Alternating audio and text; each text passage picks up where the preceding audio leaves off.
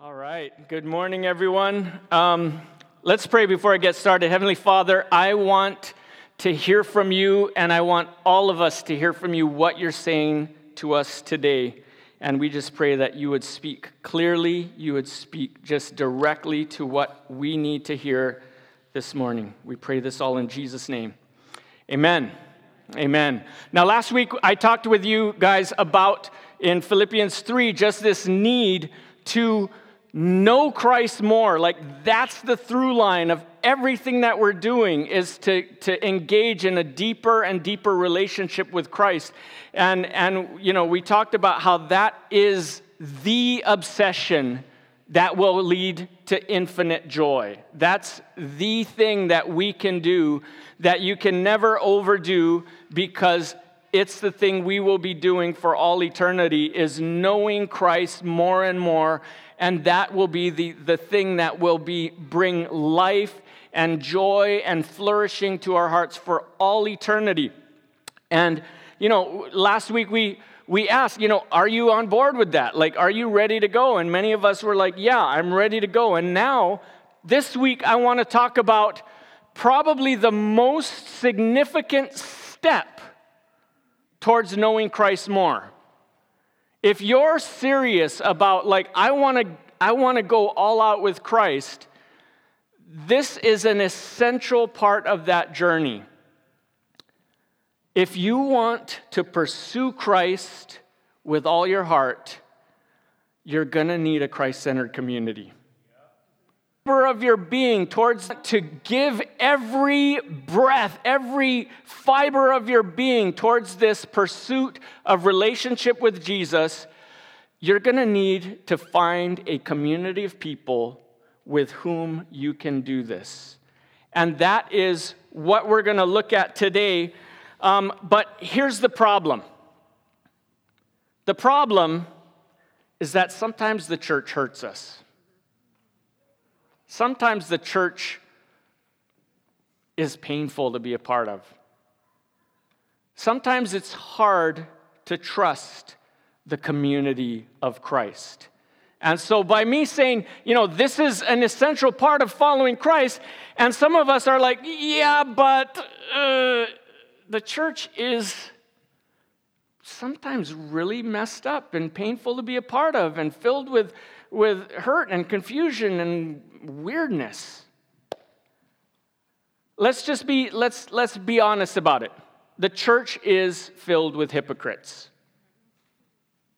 I mean, there's the stories that we read about, you know, Carl Lentz, the celebrity pastor of Hillsong, and Mark Driscoll of Mars Hill, and Ravi Zacharias, and I could go on and on with these Christian leaders who were, you know, doing ministry, and we find out they have this secret, abusive, dishonest pattern of not following Jesus in private. And it can really leave us kind of a little bit jaded, maybe cynical, like what's the whole point of getting involved and giving myself to this community when it's just filled with hypocrites?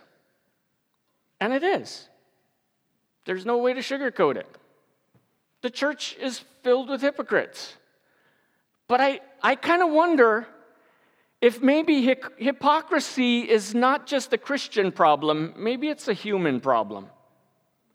Because I look around and I see political parties filled with hypocrites. I see Hollywood filled with hypocrites. I see government agencies filled with hypocrites. I mean, everywhere I look, it seems like it's the same issue.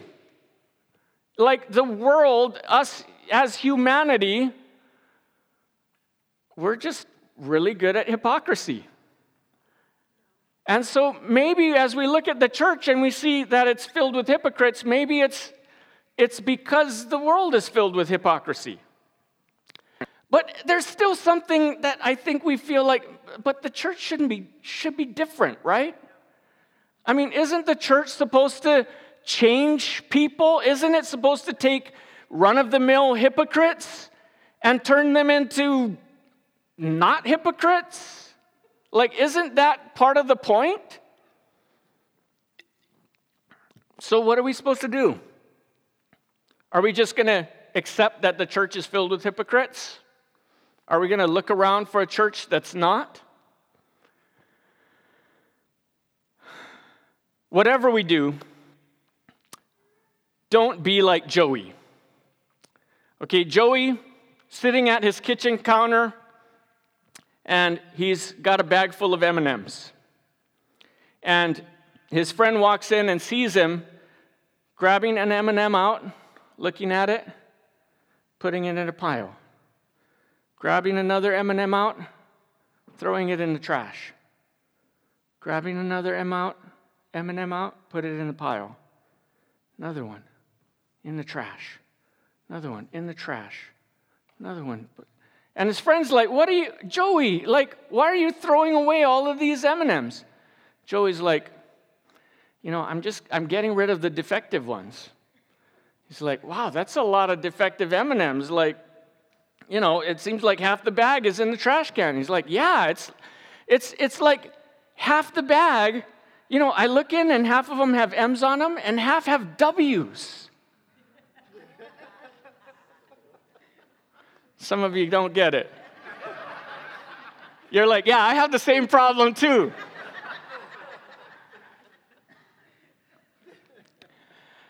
So the point of the story, okay, so that's a fiction story. There is no Joey.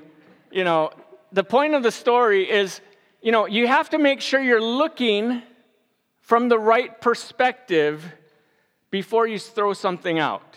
You have to make sure that you are looking at the right thing with the right expectation before you write something off. And many times we'll look at churches and we'll say, "Oh, filled with hypocrites. Guess that's not the church for me. This church is imperfect. Toss it out. Oh, this church has got a bunch of messed up people in it. Throw it out." And we need to make sure we're looking for the right things. We have the right expectations about what a community of Christ is supposed to be. And that's what we're going to look at today. Paul is going to open the hood. What's really going on here? And get inside under the hood and see what's really going on here. What should we expect when we come to a community of Christ? What is this church thing supposed to look like? And we're gonna look at the good, the bad, and the ugly, okay? We're gonna see just 5 different elements that Paul says when we look for a Christ-centered community, this is what we're gonna find under the hood. And so let's look at, first of all, the first thing that we see under the hood is in Philippians chapter 3, verse 17. Go ahead and open your Bible or your Bible apps. Philippians 3:17. And let's look at the first element that Paul says is a part of a Christ-centered community. Paul says a Christ-centered community is filled with good examples. Imitate them.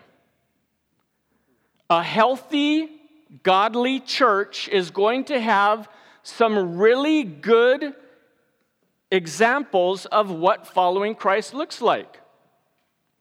And Paul offers himself as one of those. Philippians 3:17 says this, "Brothers, join together in imitating me, and keep your eyes on those who walk according to the example you have in us."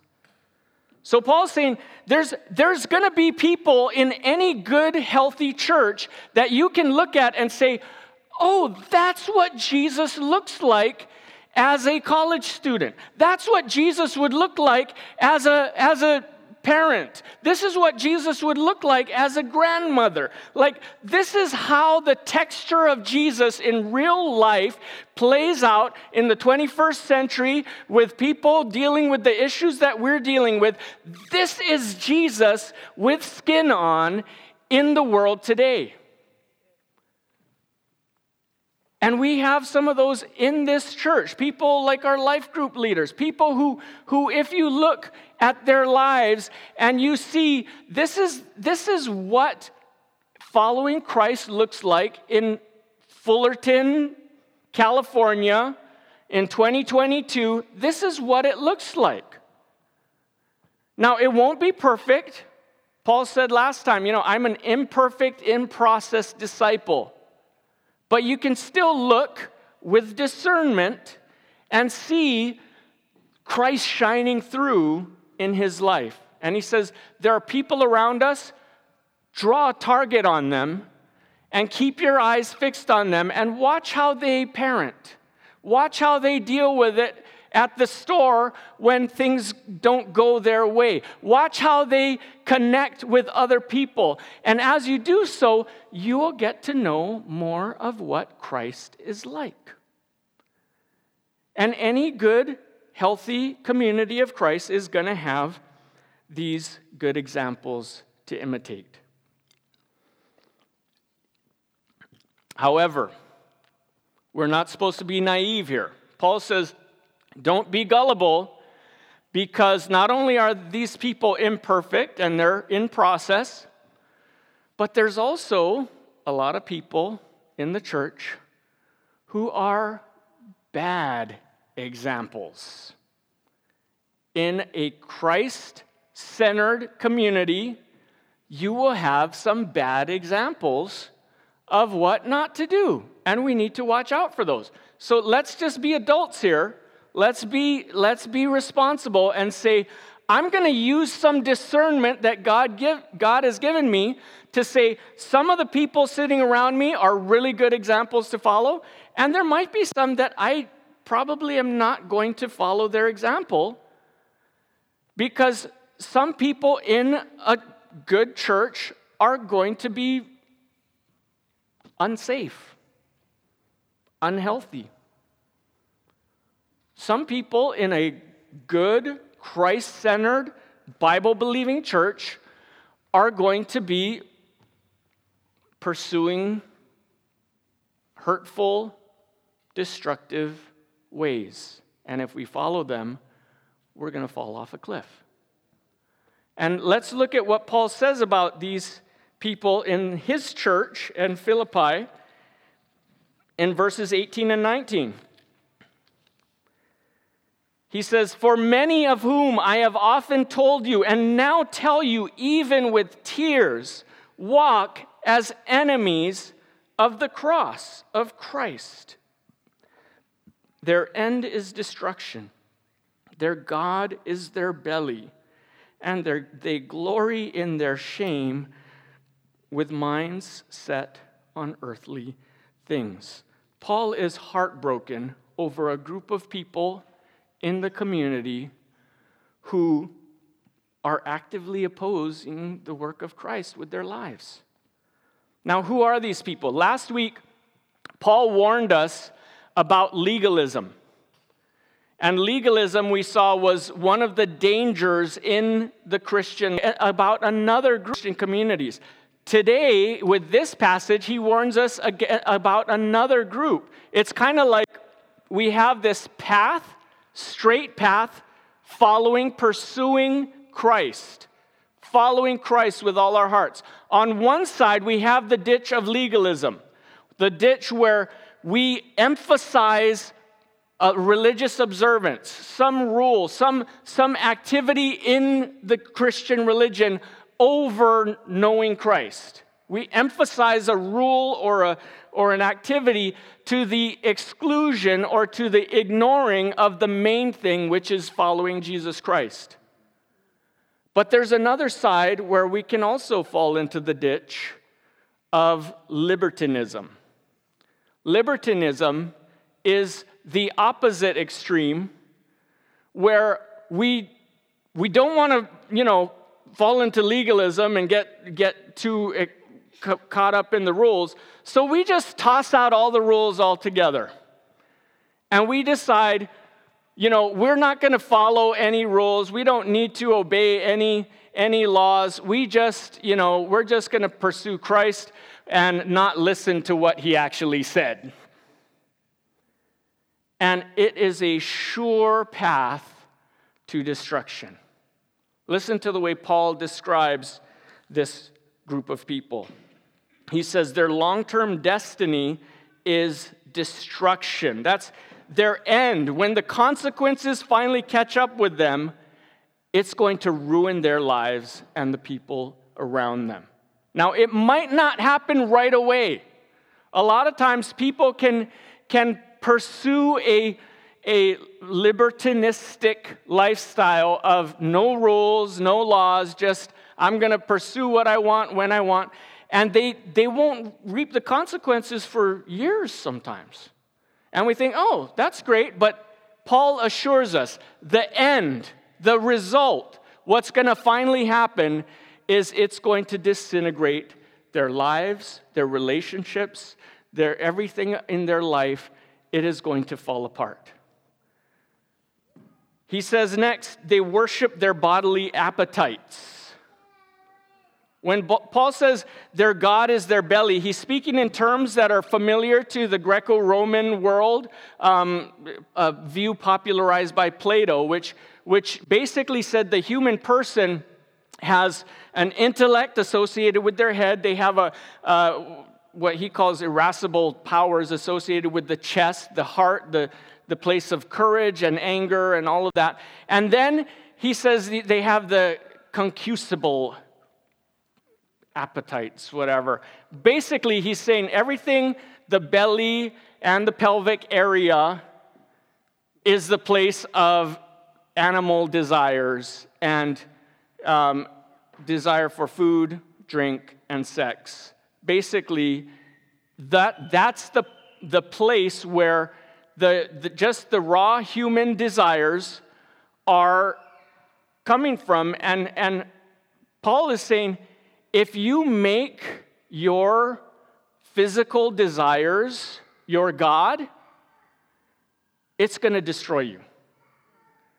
If you decide you're going to put your final say on what I want, when I want it, if that's going to be the thing that you finally make your final decisions about, it will destroy your life. And then Paul says it flips around their moral code. They take what's honorable and they shame it. And they take what's shameful and they honor it. Paul is basically showing that when you give final say to your physical desires, it's going to flip your moral code upside down so that you begin to celebrate what is destructive. And you say it's authentic, it's courageous to pursue what traditional moralities say is shameful. And instead, you're going to, and this happens whenever we start to erode what Christ says about right and wrong. When we let that begin to erode, we start to see people who are, pursuing right living as the problem. Like it's the church that's the problem in America. Because they're the ones telling other people what they're doing is wrong. And so you see this flipping of morality that comes when we say that our desires, our physical wants and pleasures are the final answer. When we say that, it will begin to change our whole moral code into something that is completely upside down. The last thing that Paul says about this group is that their entire mindset is captive to the physical world. They may profess to pursue Christ, but they have given over their thought process to material world where the highest goal is pleasure. I mean, it's not something ethereal and spiritual like meaning and purpose and goodness and beauty and all of these things that you can't boil down to some physical thing. the highest thing you can boil it down to is pleasure. And that becomes the goal. And Paul is saying, I'm heartbroken. I have tears in my eyes every time I think of Christians who have made this reversal, who have given their lives over to pursuing physical desires over Christ. And let me just be real honest with you guys, okay? If you're in a place where you're thinking, I want to pursue Christ, but I want to set aside all of the rules about sexuality. Like, I like most of Christianity, but I'd rather just ignore everything the Bible says about sex. If that's where you are, first of all, I get it. Like, I really get it. I understand. I can't tell you how many times I have wrestled with God's sexual moral code. I have so many times felt like God's rules on sex are like a straitjacket. Like, it's just so restrictive and it just chafes against me. Like, I really wish I could just ignore everything that the Bible says about sex. And I've wrestled with that myself.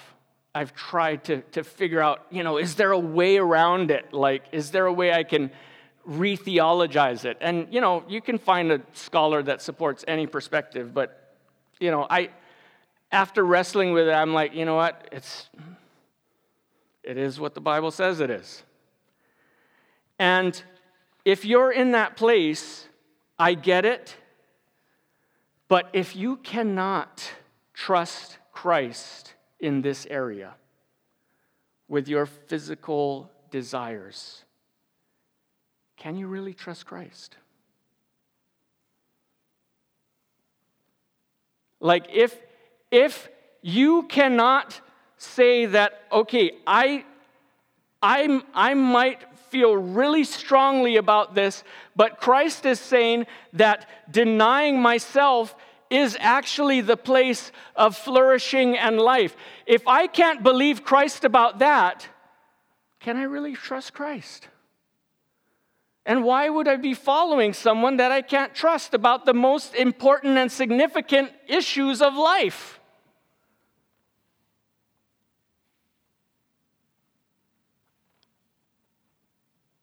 And I'm not talking about if we are struggling in an area, if we have a hard time following Christ. Christ has grace upon grace, forgiveness upon forgiveness. I might try to follow Christ's rules about my desire and fall again and fall again. And every time I get back up, Christ says, come back to me. I forgive you. I'm here for you. I'm with you. And if we are stumbling and falling, and every single day we stumble again, and God's still there with grace and forgiveness. What I'm talking about, though, is when we decide, I'm going to stop struggling, I'm going to flip my morality upside down, and I'm going to just give in to whatever desires of the physical body that I'm wanting to pursue. That's where Paul says, this is dangerous. This is actually opposed to the cross of Christ. And so if we're in a place where we are struggling with the morality, the laws, the rules of Christ, I want to invite you to lean in with God and have that wrestling match and say, I'm struggling here. I can't quite make sense of this. I need your help to figure this out. Lean in with Him. Pursue relationship with Him and let Him walk you through that as you figure out how to pursue His road without falling off to the left and the right. Now, why is Christ so demanding about this? we're going to look next at kind of what the church is about. What is the church? Because I think part of our problem is the same problem that the U.S. Army had in recruiting a little ways back, was they were having a hard time recruiting new people, and so they got a marketing company involved, and they said, how can we get more people to sign up for the Army? And so they started coming out with these ads that did not say, come and join us and give your life to learning how to fight against injustice, learning how to sacrifice yourself for the weak and the needy. They didn't give that kind of a perspective. Instead, they said, come travel the world. Learn new skills. Earn money for college. And the worst thing happened. People actually believed them. And they got a bunch of recruits that came in, these entitled teenagers, saying like, how come I can't text while I'm in my training with my friends? How come, why are you making us run so much? Why do we have to wake up so early? And why did you have to cut off all my hair? I mean, you're hurting my feelings. And the problem is that they signed up for what they thought was a free vacation with art classes or something. And instead, the U.S. Army had this whole other agenda of trying to protect the world and protect the country. And I think sometimes churches end up falling into a similar pattern. Because Paul says what the church is, as he calibrates our expectations, it's probably something different than just a nice community group that you come to try to, improve your character a little bit and meet some new people. And if you're here in church for that reason, you'll probably be disappointed. Now, what does Paul say is the agenda of the community of Christ? Now, I don't think this is an overstatement to say that a Christ-centered community is an allegiance to a countercultural world revolution. That's what we're up to. We are on a mission to save the world with the Savior who is able to do what he needs to do to fix all of the problems we see in the world today. The mental health crisis, the problems with the environment, problems with Russia, and all of these things that we're worried about in the world today. Jesus is the solution. And he is the revolutionary who will come to earth to fix the world. And the church is this band of interdimensional freedom fighters on a mission with a loyalty to another world, another realm, another kingdom. That's what we have signed up on as Christians. Now, I don't know if you read the small print underneath when you clicked, yes, I agree, but that's in the small print. Let's look at what Paul says when he warns against these libertines, and then he goes on in verses 20 through 21, and he says this, "But our citizenship is in heaven, and from it we await a Savior, the Lord Jesus Christ, who will transform our lowly body to be like his glorious body by the power that enables him even to subject all things to himself." Them's fighting words. Like, especially Roman context. Rome was the city, the republic that everyone was supposed to swear allegiance to, particularly Philippi, which was like the most patriotic Rome, number one, like we're the best. Philippi was that kind of a place. And Paul comes in there and plants a flag, and he says, we have an allegiance that's different from Rome, that's above all of the power structures and politics of this world. We are part of an interdimensional realm which is coming to this earth. We have a Savior that is coming to this world to change things, to make it into the kingdom of heaven that it's supposed to be. He uses the word Savior, which we tend to associate with church. But in their world, Savior applied to one man. That was Caesar. Caesar was the savior of the world. He was the one who conquered, who came to set up a beautiful world of law and order. And Paul is saying, no, it ain't Caesar. Caesar ain't the savior. And I know a lot of us, we put a lot of our eggs in the basket of politics. Like if our candidate gets in, then he will make everything right. Hey, the Republican Party, the Democratic Party are not going to save our country. There is one Savior, and his name is Jesus. And we can align ourselves with his kingdom, or we can oppose it, or we can ignore it. But the church, the community of Christ, the place where you're sitting here right now, what we're supposed to be about is pursuing this revolutionary agenda in our world that is supposed to be calling people in, demonstrating the kingdom of God in our lives, and inviting others to join us in aligning our lives with the Savior who is coming, because he will come and he will set the world to right, and we want to make sure that we are on the right side and we are pursuing his way above all else, and bringing as many people with us as we can. Now, please don't misunderstand me. When I talk about this revolutionary agenda, we do not wage war as the world does.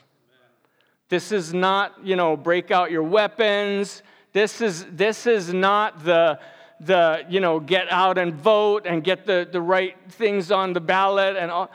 That's the way the world pursues their agenda. And Christ is calling us to a much higher purpose.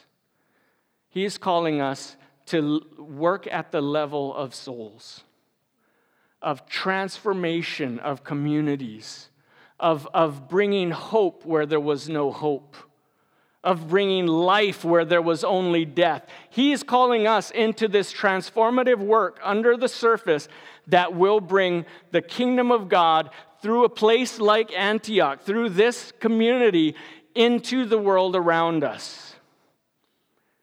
Now, are you ready to sign up for that revolution? Are you able to say, the kingdom of Christ, that's my citizenship, that's my people, that's my agenda. Above everything else, I'm pursuing the kingdom of God. His kingdom come. His will be done on earth, here in Antioch, here in Fullerton, here in California, as it is in heaven. Not by me trying to force the issue, but by me living it out in a way that expresses the love of Christ in the world around me. That's the mission we are on. Now, Paul goes on and gives some more contrast here of what the community of Christ is supposed to look like. Chapter 4, verse 1. And he gives kind of an alternate look. A Christ-centered community, according to chapter 4, verse 1, is also an extended family of deep relationships. Embrace it. It is the place where relationships can go soul deep. And we can dive into that. Let's look at the words that Paul uses in verse 1. Therefore, my brothers, whom I love and long for, my joy and crown, stand firm thus in the Lord, my beloved. Paul just kind of opens his heart and gushes out all of this almost embarrassing amount of affection for them. Like, it's like, I love you guys.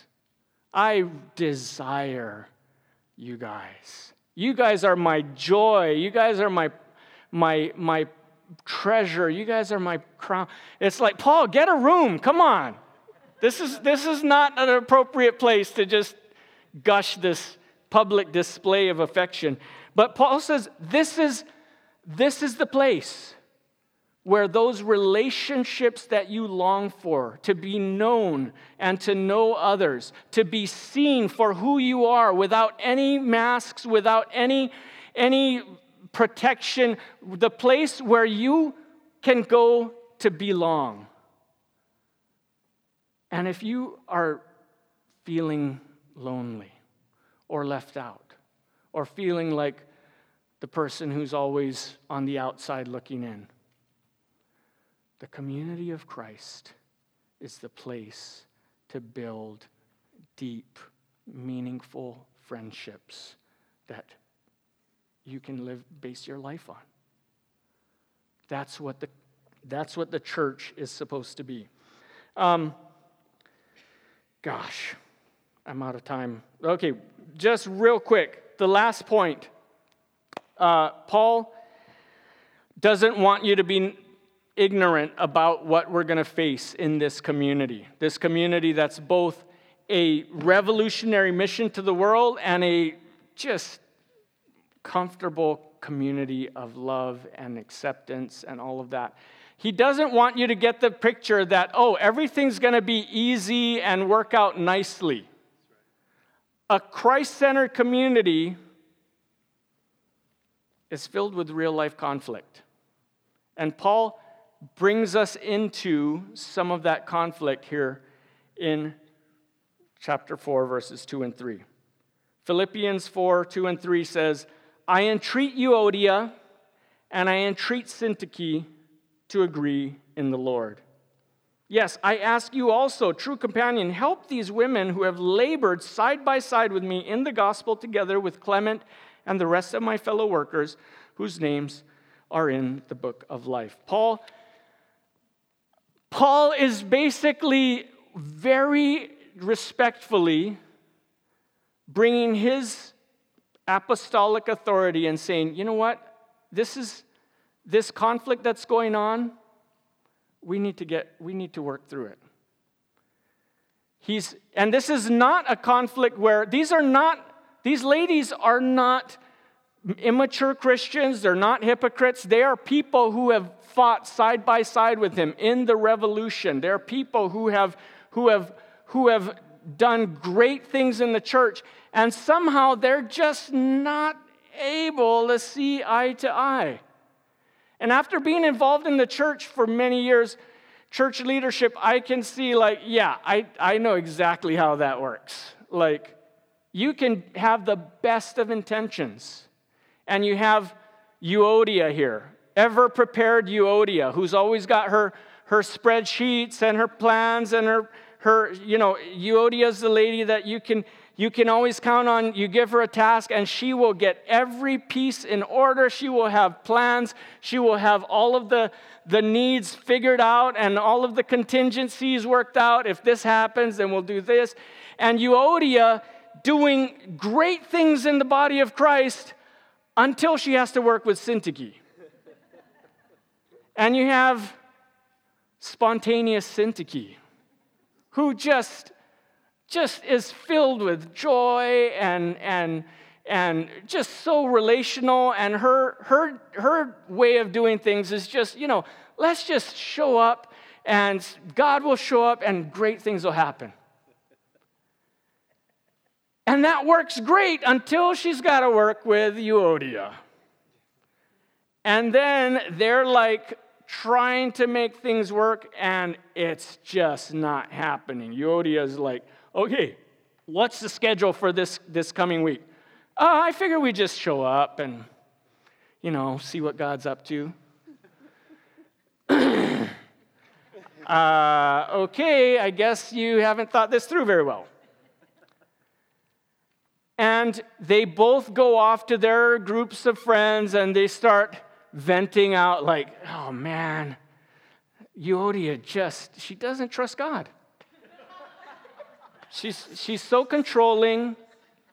She just cannot seem to just enjoy people. Like, she's just all like that, And Euodia on the other side is like, Syntyche she's just being lazy. She doesn't honor God with the best of what she can give. She's just like that, And Paul is looking at these two ladies and saying, I love you guys both. You guys both have wonderful hearts, and your disagreements are tearing apart the community. And so figure out a way to get through this. And he kind of implies, you might need to have a third party come in and help work through some issues because it seems like you're kind of at an impasse.